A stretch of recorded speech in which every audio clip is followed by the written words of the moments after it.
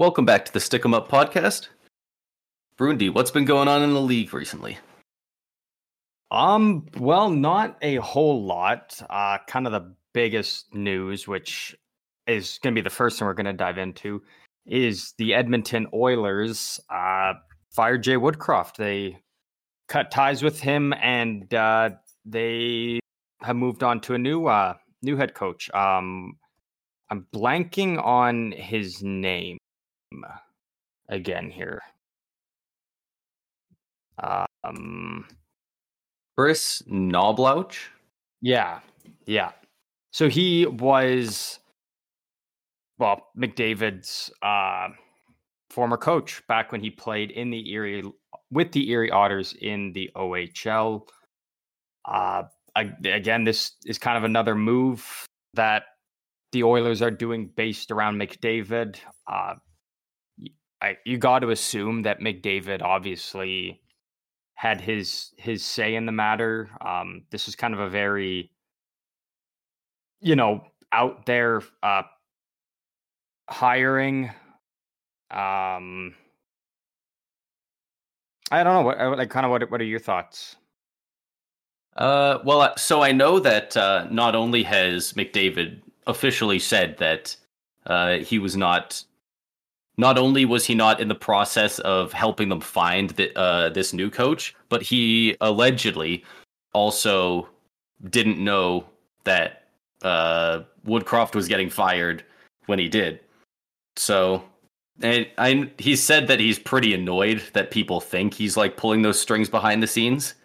That being said, it's Connor freaking McDavid. If he says to do something, you'll probably just do it, right? So it's really hard to know for sure what's going on, but as far as he says, he had no idea. Okay. See, and that's I've seen a lot of things that people within the Oilers system a lot of them are upset at this. I even feel like the fact that McDavid didn't even have a say in this just shows that the Oilers are literally doing everything they can to make McDavid happy to keep him here. And I think that's because they realize that there's a realistic chance that they could lose him if things don't turn around. Like they went out and made his agent, I think, what is he now, the president of hockey operations, and now bringing in his former coach. Just a little bit of background about Chris Knobloch.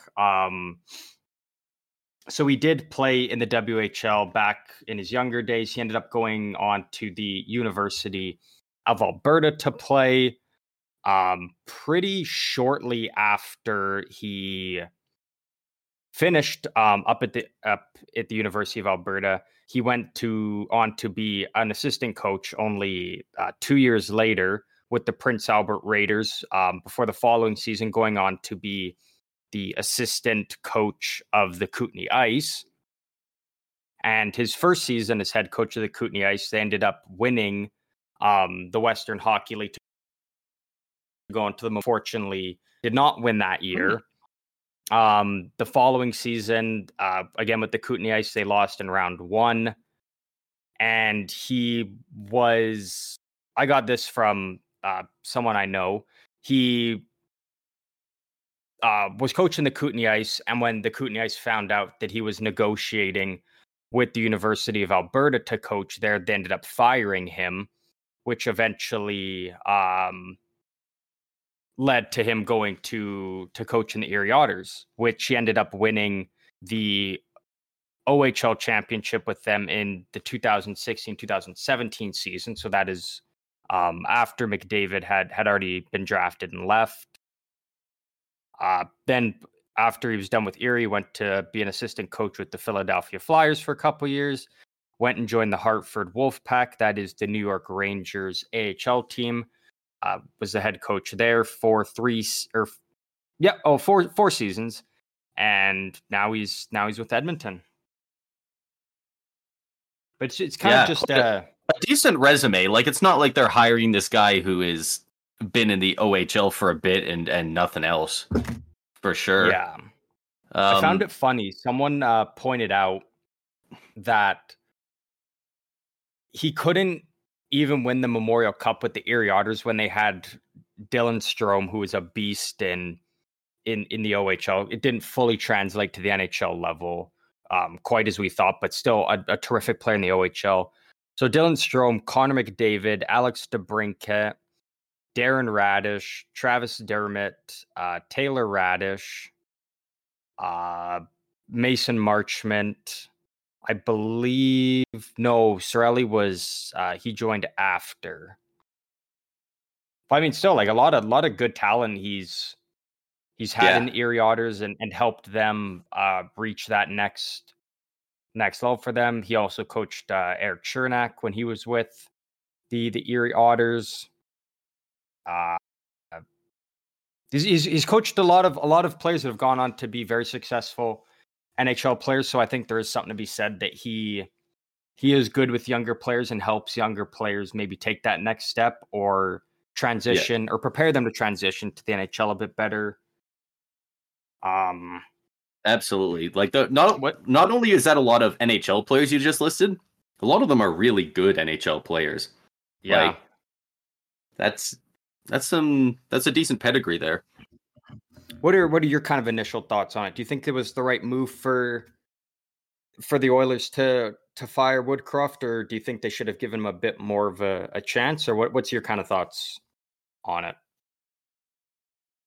I mean, so I'm just Googling now, what does everyone say about when do we know the majority of teams are locked in? These are probably the ones that are going to be making the playoffs. Everyone says American Thanksgiving. At that point, you know that it's like, what is it? Like 75, 80% of the teams that are in the playoffs or out of the playoffs stay there. Now, we are, as of recording, exactly 1 week away from that. Next Thursday is American Thanksgiving, and the Edmonton Oilers are 5-9-1 with 11 points. That's a lot better than they were for a bit there. They're on a 3-game win streak currently, but they are not looking good right now. And even though I don't necessarily think he deserved to get fired, I mean, you gotta make a change. You cannot miss the playoffs with guys like Connor McDavid and Draisaitl, especially this close to their contracts being up. It's now or never, and when you're losing that many games, I think you gotta make that change. So, if it was it the right change, I don't know. But do I blame Edmonton for making it? Absolutely not. I completely that was a agree. massive skid. I don't believe that Jay Woodcroft did anything wrong or deserved to be fired, but they were in a position where something had to change. And I mean, people will point to Ken Holland and blame him. I think Ken Holland has done terrific things there. I think, the Jack Campbell thing and contract looks bad, but at the time, I think every Edmonton Oilers fan was beyond pumped because they thought they had their goalie, the future with McDavid and Draisaitl. That was everyone's but thoughts again, at the time. It's like even firing Ken Holland and bringing in a new GM, that doesn't change anything. But changing the head coach, the guy who's in that locker room, the guy who's trying to rally the team and get them going and helping them reach that next level, I think just had to be changed. And again, I don't think Jay Woodcroft was doing anything wrong. I think he was just ended up being in a very unfortunate situation where Edmonton couldn't get goaltending for the life of them. Realistically, the Edmonton Oilers at this current moment, don't have an NHL caliber goalie in their organization. The way that every goalie's playing, they do not have. Yeah, they're not playing like it, because I definitely think Stuart Skinner and Jack Campbell can both bring it back, especially Stuart Skinner because he's so young, but but what they're getting, they're not getting they need right now. Yeah, like just even from Jay Woodcroft, just his time there this season with the Oilers alone. Let me just pull it up here to kind of see, like the Oilers, like to start the season, they did not get any wins I'm looking through their whole thing. They don't have a single win so far this season where, and I mean, they don't really have many wins, but out of the wins that they do have, they don't have a single one where it's like, the offense wasn't clicking, just But the goalie brought it back. bad puck, their goalie stole a game. Like every win that they've got, it's really been like the offense has just been thriving. There really isn't much. The goalie just has to at least be serviceable. Yeah. And if you don't have a goalie that can steal you a game when things aren't going right, that's not a playoff team. That's not a team that should even not one be in 15 games. Consideration. Absolutely. Yeah. And it's also, I mean, a lot of people are being like, the Oilers got to make a trade for a goalie, this and this. What team is really going to be sitting there super inclined to being like, yeah, I got to go. We're going to go out and help the Edmonton Oilers. Like most teams are sitting there like, okay, we've got a goalie we could trade you, but you're going to have to give us a haul if you want it, because we're not pressured to make a deal to improve the Oilers. I think if other GMs are looking at it and they're like, you know what? If the Oilers suck this year and McDavid and Draisaitl get pissed off enough, there's a chance maybe we could make a move to get them. Like there's just no teams are super inclined to go out and help Edmonton be better and be a playoff team unless they're getting an insane compensation for doing so.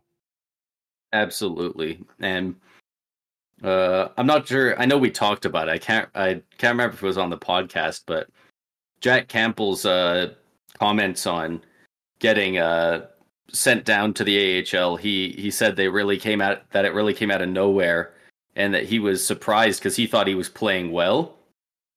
I think he was the only guy in the league who was that surprised. An .873 save percentage over 5 games, 1 win, 4 losses, like 4.50 goals against, and like that's tough. In the AHL so far, he's played 3 games. He's 0-3. He's got a He's got a .819 save percentage and a 4.36 goals against average. He's allowed 13 goals against in 3 games in the AHL. I have seen a lot of people criticizing, I guess, management in the Oilers, because every time these guys eat shit, they get sent out there to the media to get eaten alive. And if it's not them, it's Draisaitl out there, and they're going, hey, you got bad goaltending. What up with that? Yeah. And I've seen a lot of people being like, man, I'm watching my team, and that every single time our goalie has a bad game, they don't let, like, I know specifically a lot of Canucks fans were saying Demko never does post-media availability unless he got like a shutout, and he's feeling it. Because the game is so mental, and especially mental for goalies. If they just got pulled after three goals on 7 shots, and then you send them out there to talk to people, like that's rough, man. Like, definitely partly on the goalies as well, but I would say partly on the management. You know, maybe protect them a little bit. Kind of seems like a free for all in Edmonton. Yeah, and again, that's just one of the tough things of being in a Canadian market. That's, again, one of the reasons why Radko Gudas decided not to come up and play in Canada for Canadian team, because he didn't want to play in that Canadian market and be under the microscope and, you know, get called out for every single thing he does wrong. We've seen how very quickly the Toronto media and fan base has turned against John Klingberg and Ryan Reeves so quickly. Yeah. Their poor play.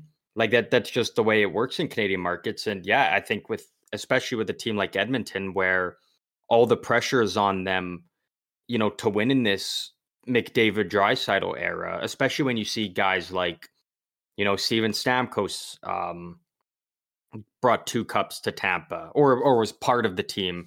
At least a big factor in their second cup win. But even like Sidney Crosby, guys like Patrick Kane, Jonathan Taves, Ovechkin, like there's just so many of these players that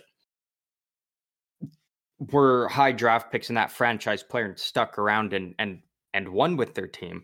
And I think there's a lot of pressure on McDavid and Draisaitl to bring a cup to Edmonton, or 2 cups or something. And and kind of finish that story there rather than leaving and just going to, say, Toronto and joining their core and winning it there. It's just not the same thing as if they were to be those guys for Edmonton to end the drought for them. Yeah, And so I think they get a lot of people. attention for that storyline alone, and that just kind of bleeds out into their surrounding players on the team. Yeah, I think a lot of people they see it's happened, like you said, all those players a lot since around 2000. A lot of these really high picks, and especially first overall picks, stick with their team for a while, and if they do move, it's later in their career, and they've already won a cup there, and they bring glory to the team that drafted them. But Yeah. it doesn't always shape out that way, and it really doesn't have to. Like if shit's not working out for you in your one market, absolutely pack your bags if it's just not going on there. Like, yeah, it's a really random how you end up, you're just a good hockey player, and then one of 32 teams gets you, and you're just like picking up your life and moving there. Like, whether it's the city or the team or the people managing the team, there's plenty of reasons that a guy might like or dislike where he ends up. So yeah, it's based on recency. I think there's a lot of pressure on them to win specifically in Edmonton, but I wonder how much to them it's I want to win in Edmonton, and how much they're just like, I want that fucking cup ring. I don't care how I get it. Yeah, and again, it's tough when the Oilers start off the way they do and they make that coaching change, but they're still so far behind. Like the Canucks are 12-4-1. That's they're third in the league, like 25 points. That is such a huge ground now for the Oilers to try and catch up, because again, I think we kind of already established that the Golden Knights and the Kings are kind of at least locking up two of those three Pacific spots. The Canucks are still they're getting better and better. Like as of right now, I mean, JT Miller, Elias Pettersson, Quinn Hughes, all three of them tied for the league lead in points with 26. Brock Besser tied for first in the league in goals with 13. Quinn Hughes leads the league in assists. Pettersson is 2. Quinn Hughes leads in plus minus. Thatcher Demko is tied for second in wins, fifth in goals against average, fifth in save percentage, tied for second in shutouts. Like, their big guys are getting it done. They're going nuclear. And those aren't they're all having MVP level performances. Yeah. It's incredible. Like, this is just insane for the Canucks. And even if those guys have an off night, they still have good enough depth and still a balanced enough team between guys like Filip Hronek, Connor Garland, Kuzmenko. Like, they've got guys that can step up and get it done if those top guys don't have a good game. And if the team's struggling offensively for a game, they've still got Demko who can bail them out and steal them a game. And that's such a huge difference between Vancouver and Edmonton, is even if you say, like on average, a playoff team gets what about, like, say 40 to 50 wins, somewhere in there, kind of give or take. Yeah. You got to assume out of that, say, just to be generous, a goalie for those teams probably steals at the bare minimum 7 games. Yeah. I'd say at least 5 probably. And so if you put that the minimum, say 7, that's 14 points that the Canucks would gain over the Oilers, because the Oilers don't have the goaltending to steal a game for them. And especially, I think an issue is also the Sharks kind of expose them a bit. Like, if the Sharks are a team that they did finally put up a decent amount of goals tonight against the Blues when they put up 5. But the Sharks were getting so many good opportunities against Edmonton. It's like, if a team like San Jose can expose Edmonton that bad, defense is probably also a bit of an issue. Yeah. But yeah, that's kind of all really I have to say about Edmonton. Like, I feel bad for Woodcroft. I think that the stats behind him, like the amount of wins, the playoff wins, the success the team's had under him, I think is incredible. I think it's really, he just ended up in a horrible situation where the team really just wasn't getting goaltending. Yeah. And it's tough. Like it's no fault of his own. I'm sure he'll, within the next year, probably next offseason even, he'll find his way to a new team. I think he'll go on to still have a very successful career. Just unfortunately, just didn't work out in Edmonton. Sometimes that's, just the way it goes. Yeah. There's not much more he could have done. Yeah. Who knows? Maybe the Sharks will pick him up. He's got connections to San Jose. I'm also just looking here, anyways. And it's interesting that this is San Jose's fourth win on the season, I believe. Third, and all three of those have come at home.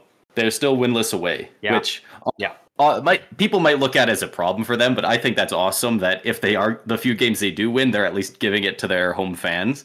Exactly, right. If they're going to be few and far in between, give it to the home fans, not the away fans.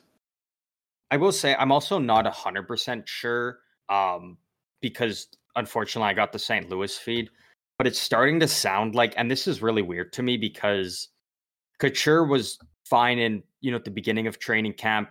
It sounds like he suffered a minor injury. It's just a little setback from what they said.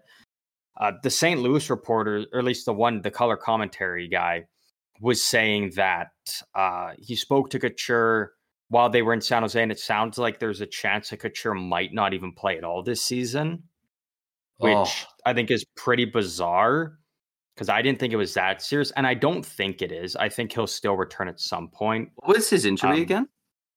No one knows.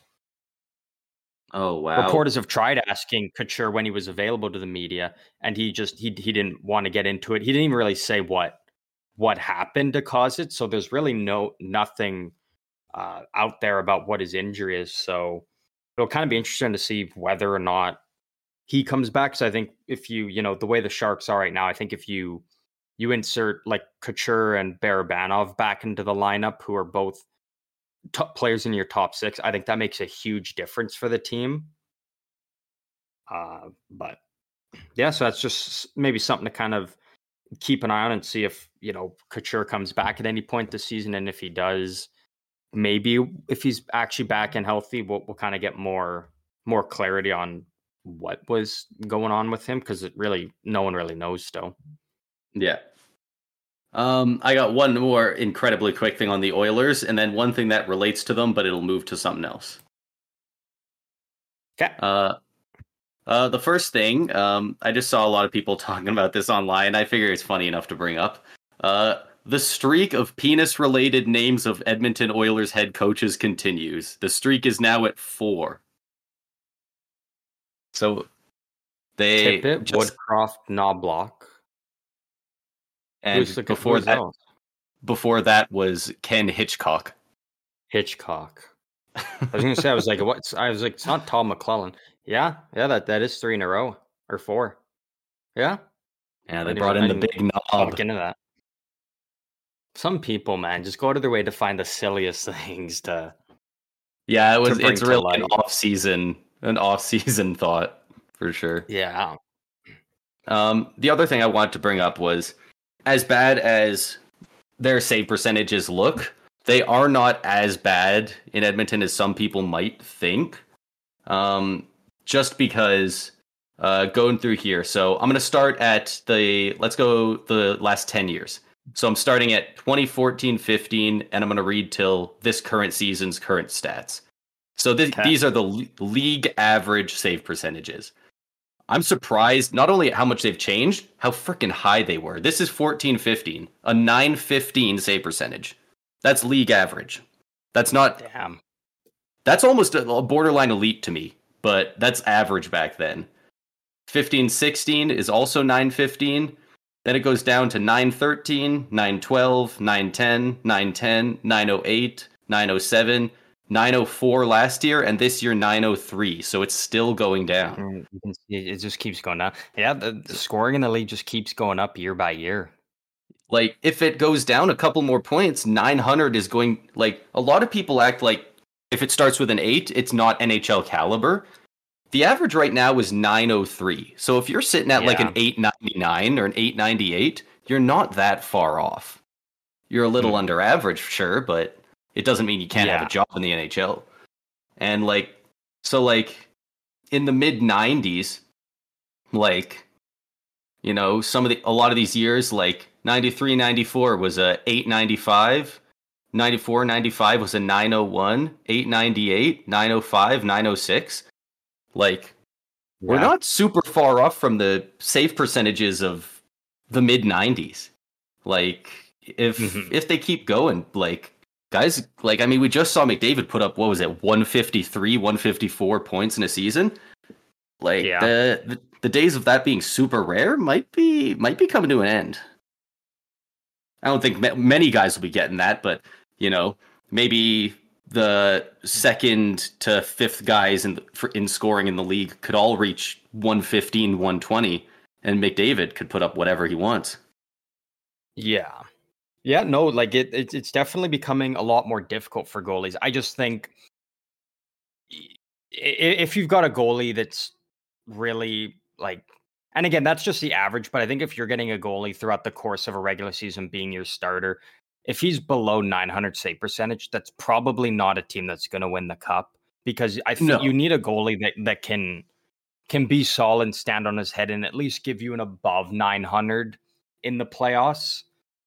But again, like I agree with what you're saying. I don't think it's as bad for the Oilers with their goaltending as it's being made out to be, but it's definitely not anything they can win a cup with.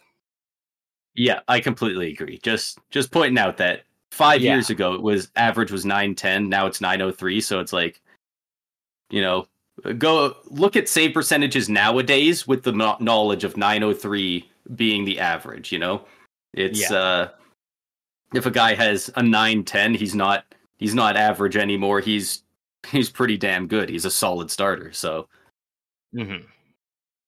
I just saw that stat earlier and I thought that was interesting.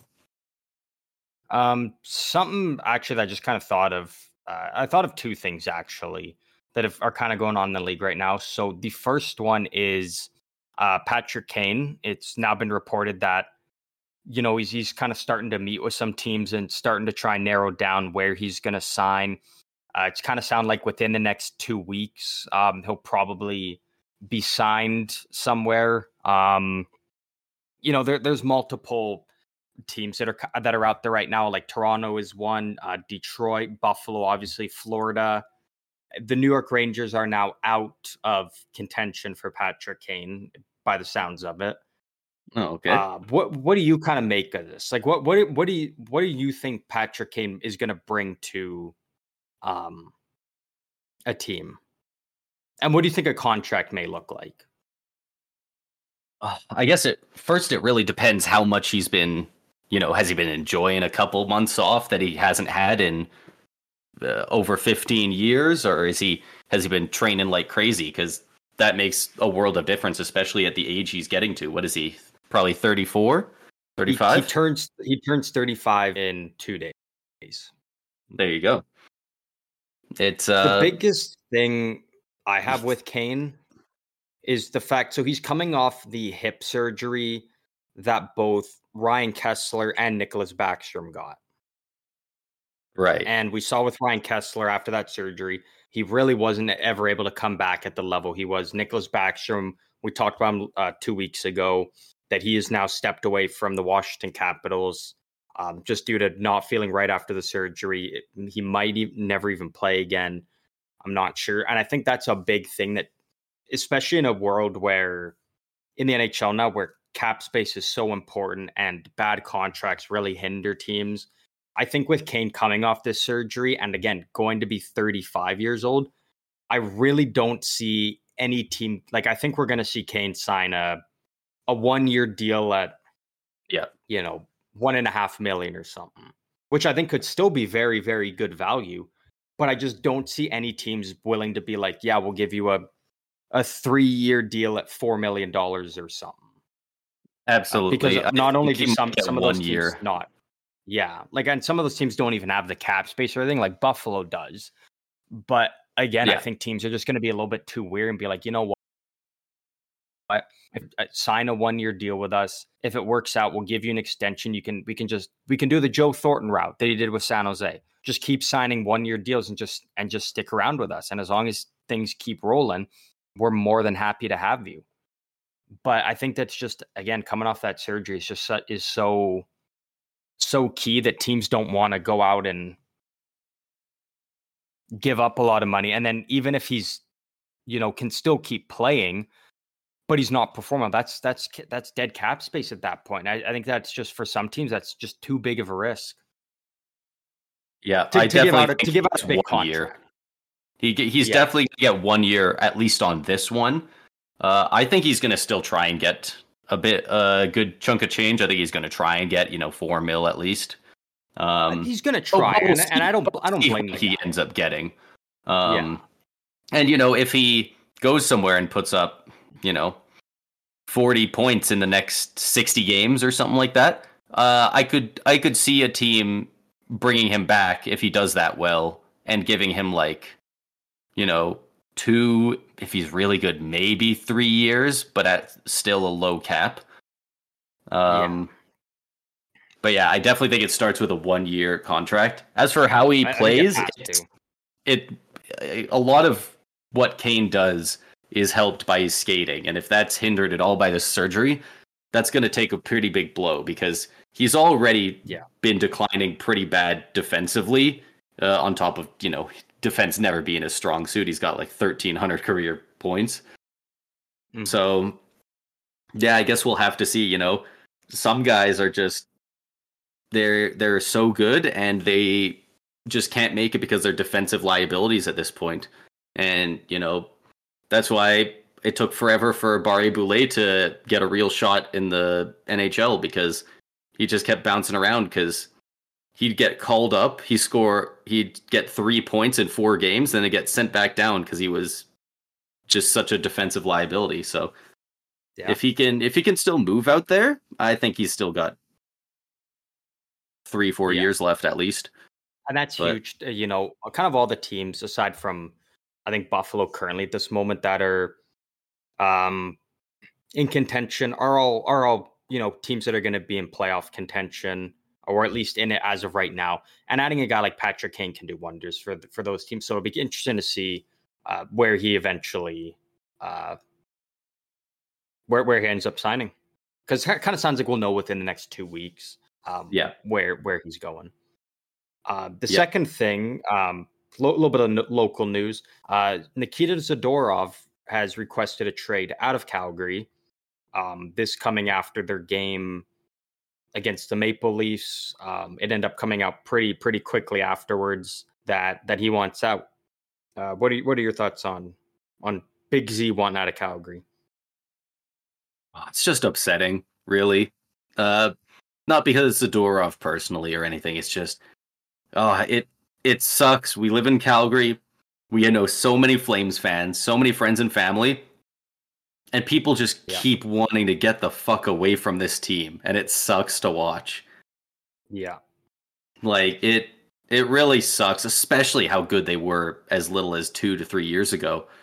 I mean, everything kind of comes back to that hell of an offseason where, Johnny Gaudreau walks, Tkachuk doesn't want to stay, so they tried to trade him. It's Conroy's kind of stuck with the mess Tree Living made. I don't blame them for, at the time it looked awesome getting Huberdeau, Weegar, and a first for Tkachuk. Weegar's looked. That's an absolute king's ransom for a dude asking out. That is, regardless of how it shaped out, I still think that was an absolute gangbusters move on his part. Yeah, with the knowledge we all had. Yeah, and then now it's just a tough position for the Flames, really, because you can't really just start. I mean, you've got Zadorov who wants out. It kind of sounds like you're probably going to lose Hanifin now. It sounds like they were pretty close to having a contract extension signed for him, and then the Flames stopped because they wanted to focus on this season and try and turn things around first. It's kind of going 50-50 since then. But I think they probably lose Hanifin now, probably Lindholm.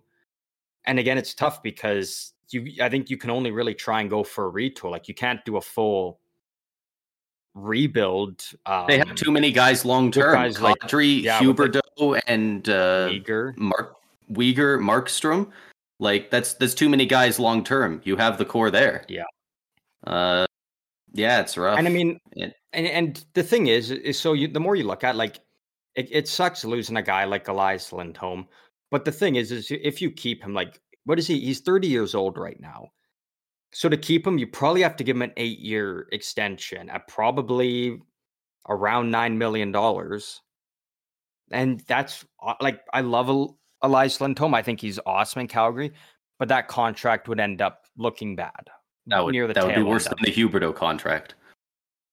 Yeah, like, and with Zadorov, I mean, like, the Flames kind of have to trade him now. Like, he's on the final year of his deal. I don't think the Flames owe him anything. Like, I get if he wants out right away. If I'm the Flames, I'm sitting with him until they get the best possible deal, because Zadorov had all offseason to want out. Back at the draft, the worst possible time, like around 10, 12 games into the season, you request a trade when teams kind of already have their rosters finalized. It's harder with cap space. Like, he didn't do any favors to himself waiting to do it now. And so the Flames got it, and he's still a hell of a player. I think his trade value could even increase still. I think it is pretty high for a guy like him. But if I'm the Flames, they could wait till the trade deadline to make this move, because you got to get the best possible return you can get for a guy like that, who many teams are going to be all over trying to acquire. Yeah, absolutely. They definitely don't need to rush with this one. Yeah, one thing you said there that was interesting to me is that I always hear is with Hanifin, how the team was getting somewhere with contract negotiations, and then they said, no, we want to focus on the season. Like, yeah, I don't know, it blows my mind that, like, these big organizations don't have enough people that you can delegate these things to somebody else getting it done. And like, I think you can't do that and focus on the season. Like, you're the Calgary Flames. You can't do those two things at once. Well, I feel like that's kind of just a cop-out thing they say. I think the biggest thing is they're realizing, like, okay, we're not winning with this team. We're not going to go out and just make drastic moves and lock up Lindholm and Hanifin with the rest of the core they have, if this core can't even win regular season games and be in a playoff position. So I understand it. And I think for guys, again, I think Tanev probably ends up getting moved just because final year of his deal. So between Tanev, Zadorov, Hanifin, Lindholm, you can get a lot of good draft picks or prospects coming back to try and do a quick, because again, they got to try and do a quick retool on the fly. You can't tear it down and do a rebuild. You got to try and, move out some guys, bring in some different pieces, and try and do it on the fly. And it'll be interesting to see how Craig Conroy can navigate through that. He's kind of been thrown into a tough situation, so it's going to be really interesting to see how he can make the most out of this now. Yeah, that's the silver lining. All these pieces that want out are good pieces. That sucks, but that means they have value. Like, you should be able to get a lot of stuff for these guys. Like, especially if they do some sort of sign-in trade with Lindholm. Like, if you're getting Lindholm for 3-4+ years, like, that's going to take some value for sure. So, and maybe a team like the Bruins, I know the Bruins have been linked a lot with Lindholm. I don't know if that's officially or if that's just people thinking it'll work out because they just lost a two-way center. I think that's more so people just throwing that out there, like Boston could be. And then there's also, the rumors of Boston doing something with sending Allmark to Edmonton for Nugent Hopkins and something. Like, it's just very easy to link these forwards to Boston because it's like they just lost their top two centers. They're still looking very good even without them, but just adding one of those guys could make them even better. So I think that's just kind of the area that people kind of gradually turn to when looking at some of these forwards. But I think Boston could be a very good fit for for a guy like Lindholm. Yeah, And I think he kind of absolutely. fits right in with their team currently and the kind of the core that they're trying to run with right now for the however long. Yeah. But it's just tough for the Flames organization, Flames fans, like all these players that they've kind of, come to love over the last couple years, and having them won out and whatnot. Like that's tough. Like that's not easy for fans, especially fans that are as diehard as we've seen Flames fans are. Yeah, like it's one thing to just eat shit and lose, right? But when it's the players want, Kachuk, like, God, this city loved Matthew Kachuk. And with a full year left on his contract, said, "Get me out of here." Like, that blows. Like, I think a big part that I think kind of the initial downfall of what really started, like obviously the Kachuk Goudreau thing really hurt them. But I just keep looking back now and looking at how good Sean Monahan is looking with Montreal.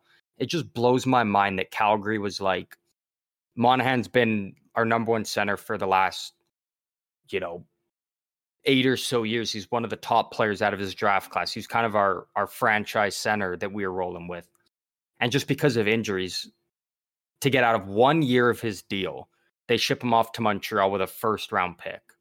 If you're trading your guy that was your number one center for that long, well, he's still kind of in his prime just because of injuries, and you have to attach a first round pick to get rid of him. Like that is just tough. Just take, if it's only 1 year and the cost really is one first, dude, just deal with it for the year. Yeah. Like it's similar to the Canucks, they had 1 year left on the Oliver Ekman-Larsson contract, and they traded for all these other bad ones, or whichever. No, it was the Canucks gave up. Left. The Canucks got rid of. It was Jay Beagle, Louis Eriksson, and Roussel. All their deals. They all had 1 year left on the deals, but it was like $13 million in cap space between them or something, and a first round pick, which was the 9th overall pick. Which is a really good Oliver Ekman-Larsson and Connor Garland, who ended up buying out Oliver Ekman-Larsson, and it kind of sounds like they're trying to trade Connor Garland. So that's just, again, that's one of those deals that just looks so terrible for the Canucks, rather than just using that 9th overall pick, getting a great player like a Dylan Guenther that would probably be thriving with their team currently, just to get out of all those 1 year left of bad contracts. And now they're paying Ekman-Larsson, out the remainder of his deal. Now they got to be stuck with that cap penalty, and that's just one of those deals that looks terrible for the Canucks in the end, which kind of looked like it was actually a pretty solid deal for them initially, because it was like Oliver Ekman-Larsson is a defenseman they could use. Connor Garland was looking awesome with the Coyotes, but again, it's just one of those trades that down the line just starts to look worse and worse. Yeah, absolutely. Is that do we have much more that we wanted to go through? I don't think so. I think kind of all that took up actually quite a bit longer than we thought. But I know you did have something you wanted to. Yeah, I had a little thing. Before we get into that, usually I'm going to try and start doing these around the top of the show, but this time it'll be down here later on. Just listing off some of the stat leaders. Like you said earlier, points leaders, we got 26 apiece for Quinn Hughes, Pettersson, and Miller. And we got Artemi Panarin, David Pastrnak, and Nikita Kucherov just behind them. Yeah. Hello. There we go. You got to figure it out. My computer is having massive issues just trying to load the page that I was already on. I switched tabs, and it's very upset at me. Because Quinn Hughes' balls are so big this season. It's just causing your computer to crash. Can't handle him. He's been so good, though. He has been really good. Great defensively, it's just too. Insane. There we go. Right now, it's looking so clear. Like, he should, like, if he maintains this, man, he's gonna have just a record-breaking season, and like he's gonna win the Hart Trophy if he keeps it up. yeah, and he's like it could be, assuming things go the way that they have been going, and I kind of hope they do because I don't mind the Canucks. I'm a big Quinn Hughes fan.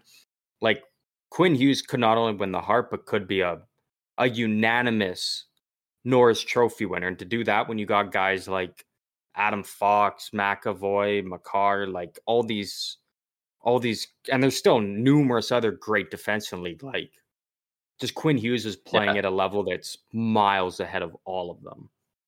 Yeah, and it's when he was around 13, 14 points, it was like, wow, he's doing really good. Now we're at the point where it's like he's done it for a while now, so it's pretty impressive. For goals, we got a 3-way tie as well, 13 apiece for Brock Besser, Kyle Connor, and Austin Matthews. Plus minus, Quinn Hughes at 18, Braden McNabb and Alexander Barkov in second, both with 13. Quinn Hughes is 5 above the next guy. Yeah. Gorgiev is in the lead for wins with 9. Save percentage goes to Jeremy Swayman with a 944. Nothing to sneeze at there. Swayman almost also leading with goals against average of 169. Nice. And all right, that's the players. Let's go to some of the teams. We got the Boston Bruins leading the Atlantic with 26 freaking points. Then we have the Florida Panthers with 21, Red Wings with 19, Leafs with 18, tied with Tampa with 18, Canadians with 16, Sabres with 15, and Sens down all the way at the bottom with 14 points, which is still not horrible. The Rangers, didn't know they were doing this well either. Jeez. 23 points. They've been on a roll. Cooking. 9-0-1 in their last 10. So I guess that'll do it, huh? Rangers with 23 points, Caps with 18, Hurricanes with 18, Devils 17, Flyers 17, Penguins 16, Islanders 15, and the Blue Jackets with 12. Over in the Western Conference, we got the Dallas Stars with 23, Avs with 20, Jets with 18, Coyotes with 18. Nice start to the season for Arizona. 17 for the Blues, 12 for the Wild, 10 for the Blackhawks, and 10 for the Preds. And then we have the Pacific, 27 points for the Golden Knights, 25 for the streaking Vancouver Canucks, 21 for the Kings, 18 for the Ducks, good for them, 16 for the Kraken, 14 for the Flames, 11 for the Oilers, and 7 for the Sharks. Yeah, that's if you're listening for your team, it's in there somewhere. Before we hop into the last thing you had here, one of the things we want to try to do a little bit more, we kind of rambled on about some other stuff a bit longer than we thought, but something we're trying to do is maybe second one, maybe take a little bit of time to just talk about just random teams around the league and kind of assess where they're at in different things. Again, like there is, 32 teams in the league, so it is kind of tough to talk about every team and give some airtime to every team and to those fans who are listening and wanting to hear us talk about their teams. So for anyone out there, if we don't talk about your team enough, or there's things you kind of know about your team that we don't, feel free to always shoot us messages on Instagram or Twitter /X, or tag us and stuff. Reach out to us and kind of let us know what your favorite team is, some things you want us to talk about, because again, like there's 32 teams, so it's tough for us to kind of be in the know on everything with every team, and then still find that time in the episodes to talk about all these teams and whatnot. So if you want us to talk about your team, just feel free to start throwing stuff at us, and we will. Anyone who DM, a public tweet, like whatever you want, tag us in whatever. Like we're still.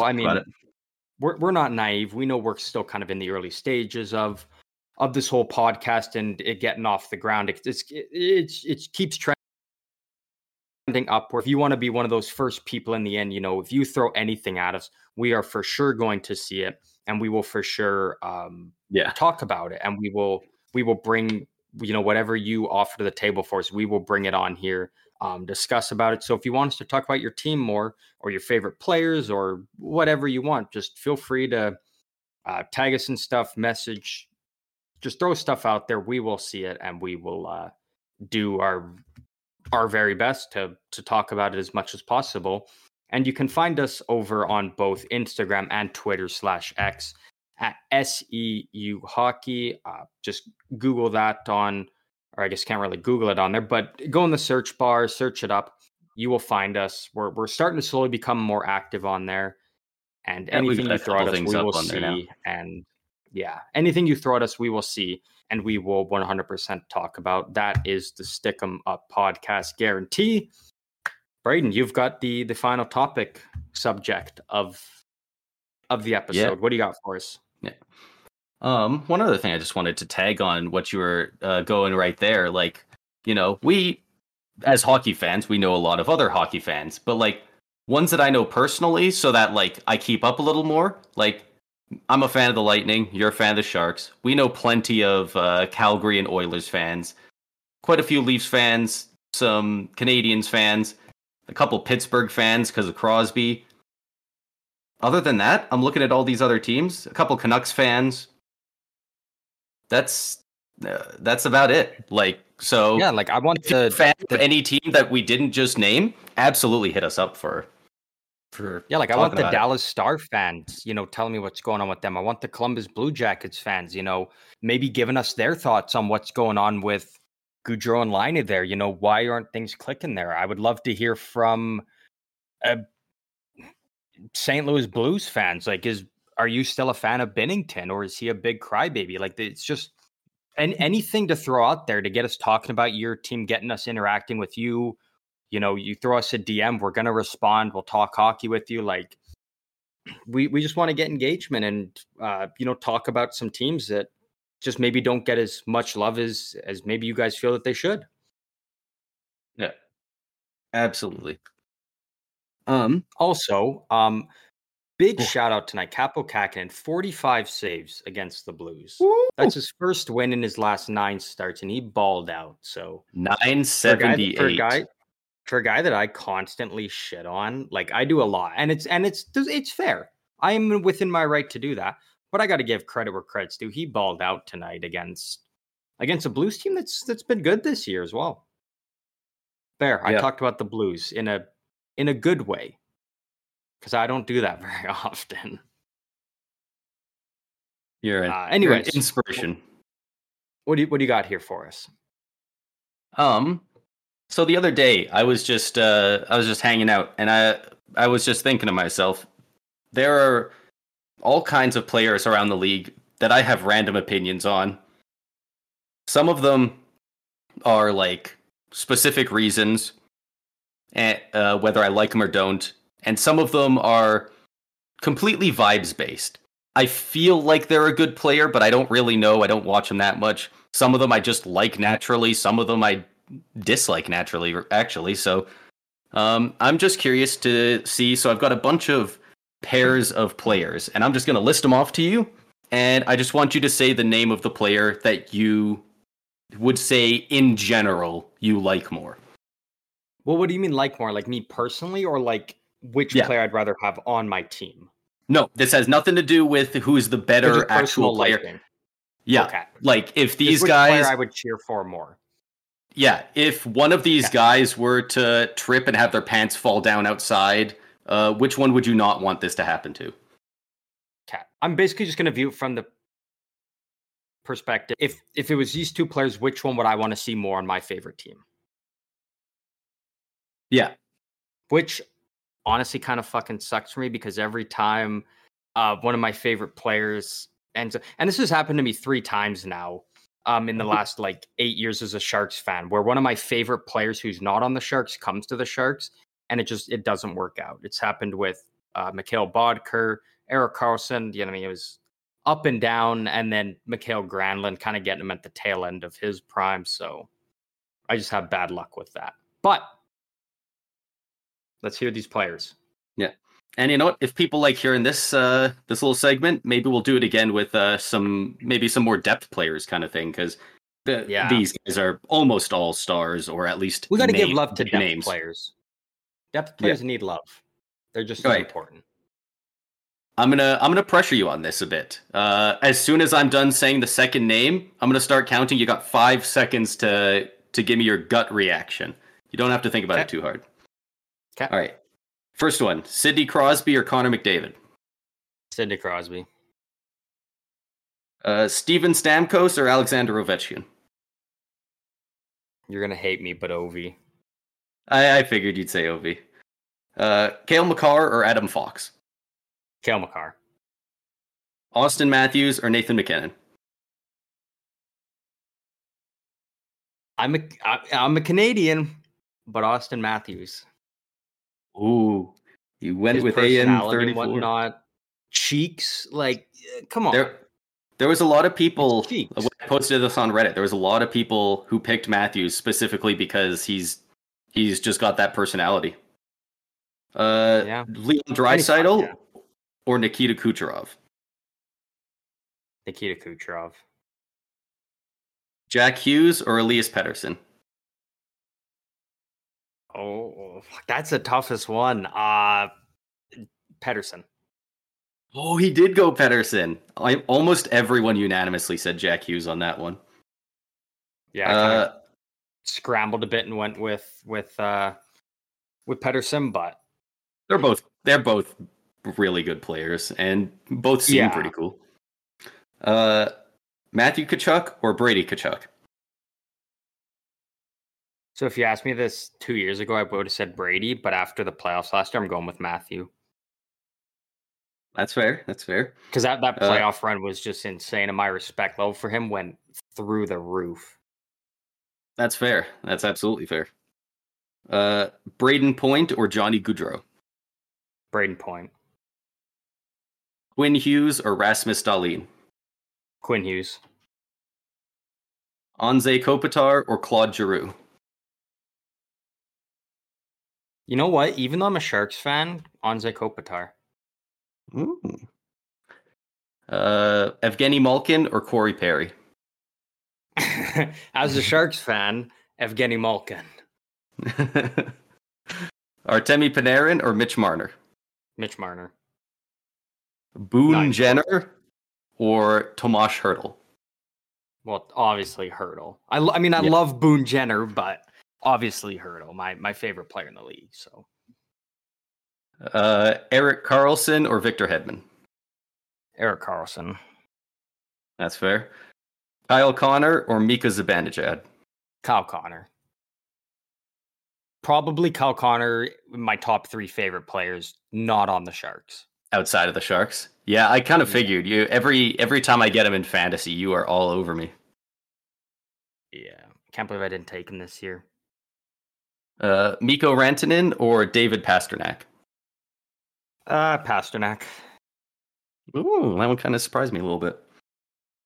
John Tavares. A lot of people think I'm a Pasternak hater, but I'm not. No, you just roast him on Twitter, and it's fine. Yeah. John Tavares or Mark Stone? No. That's a tough one. I mean John Tavares, like, obviously, but like I'm not happy picking that. That one's actually funny because a lot of people online were pretty easy to pick with that one. But yeah, because you don't like Tavares because he kind of screwed over the Islanders, right? Yeah. But obviously, and again, you don't like Mark it was within his own right. I just don't like the way he handled it. Like, again, I think Tavares was 100% in his right to do what he did. I just don't like the way he went about it. But Mark Stone, like, first of all, he plays for Vegas. Second of all, he's, in my opinion, the biggest crybaby in the league. So I would not pick him. I don't think there's many players I would pick Mark Stone over, actually. Yeah, biggest crybaby in the league. I see you haven't seen Tim Stützle play. Well, No, he's up there. no, He's just more of a really diver, good. though. He's just more of a diver. Whereas Mark Yeah. Stone will, like, again, I don't know. I just think that's weird. Like, if you're the captain of an NHL team and you're crying to the media about a hit that was made on you in a preseason game, like, it's just a bad look. But he's got a cup, so he probably doesn't give a fuck what I have to say. What's the next one you got?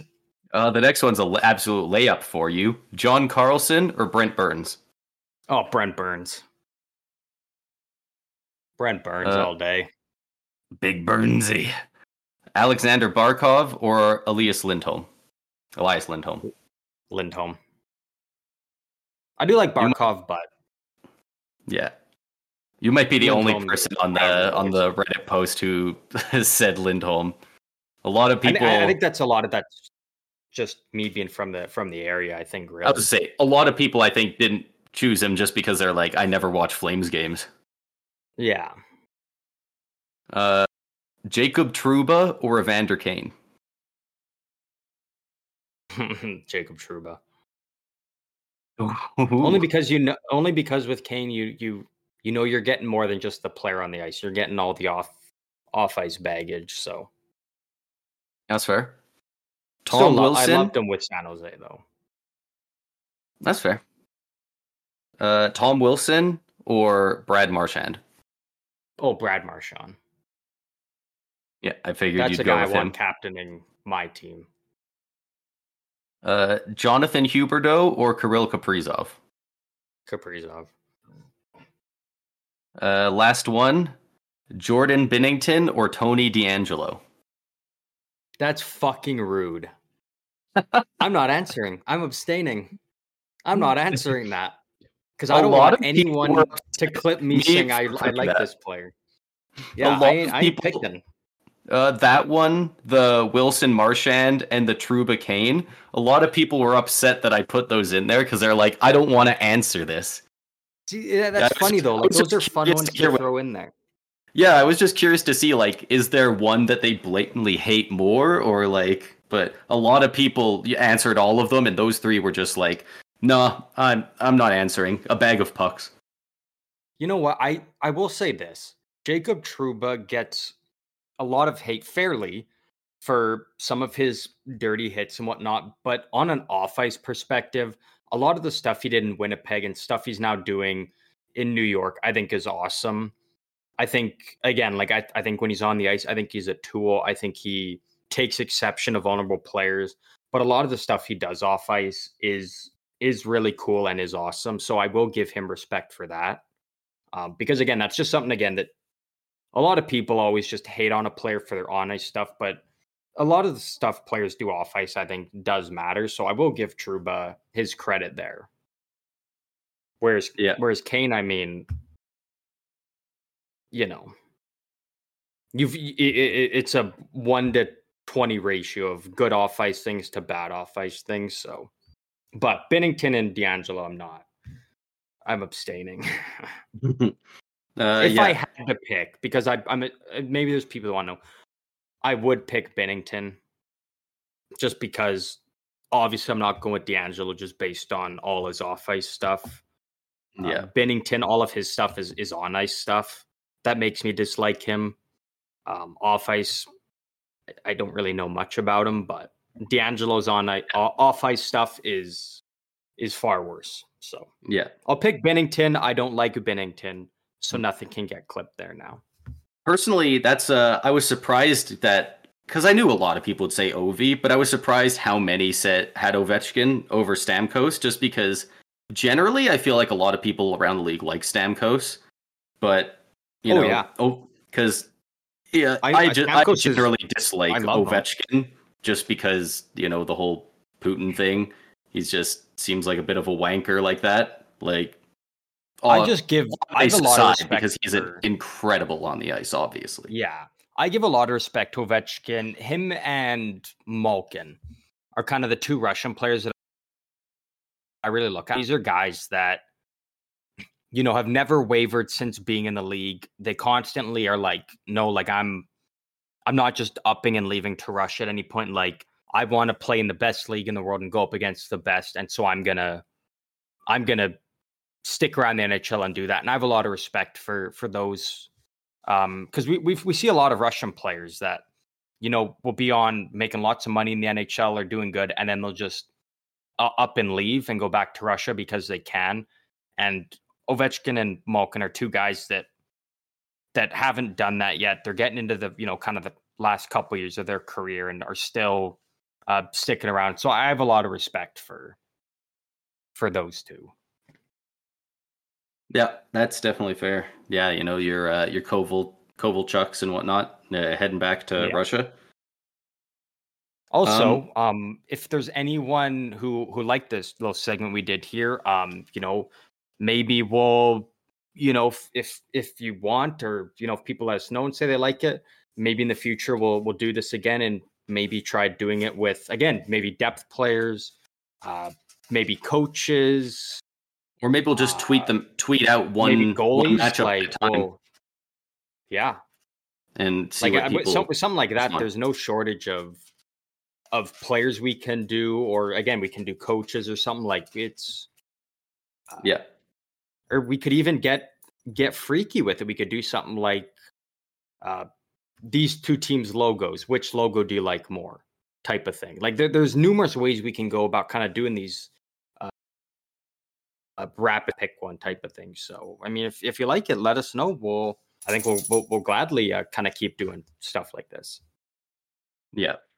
I was surprised that not surprised. I was surprised how many people picked that they like Draisaitl over Kucherov, just because Kucherov.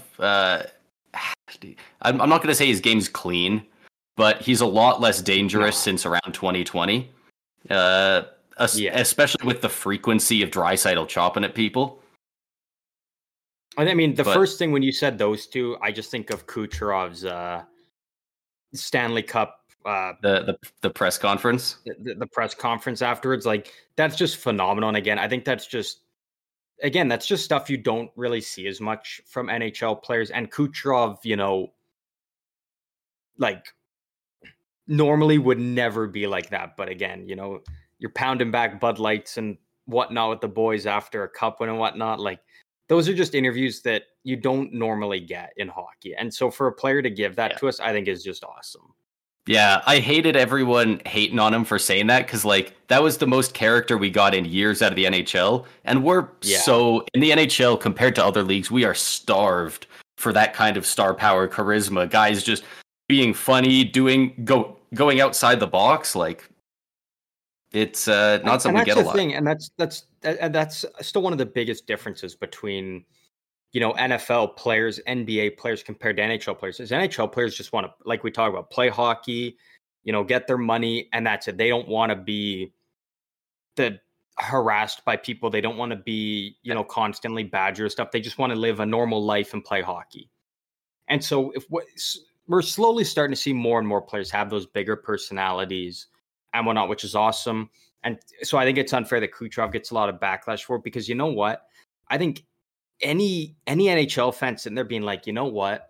If I just won the Stanley Cup with my boys for the second year in a row, I'm pounding back beers. Yeah, I'm probably just going to be fired up in a press conference and say whatever I want because I'm on top of the world. And that's 100% within his right, because he's a back-to-back Stanley Cup champion and a big part of owning those two. So, because that interview is just fire. Like, it's so good. And not only that, built-in rivalry every time we face the Canadians now. The place was booing so hard when we played them a couple weeks ago, when Kucherov, they just walked in, Kucherov one-timer, he scored like 12 seconds into the game. Like, not only did we score right at the start, but it was also Kucherov. Like, dude, the crowd was pissed, and it was great. Like, yeah, it just builds in a rivalry. One more thing I just want to say very quickly is shout out to the top comment on that Reddit post that I made about this little thing that we just did. Wilson versus Marchand is like choosing gonorrhea versus chlamydia. Dude, actually, yeah. And then the second top I'm kind of just a softie for Marchand. Yeah.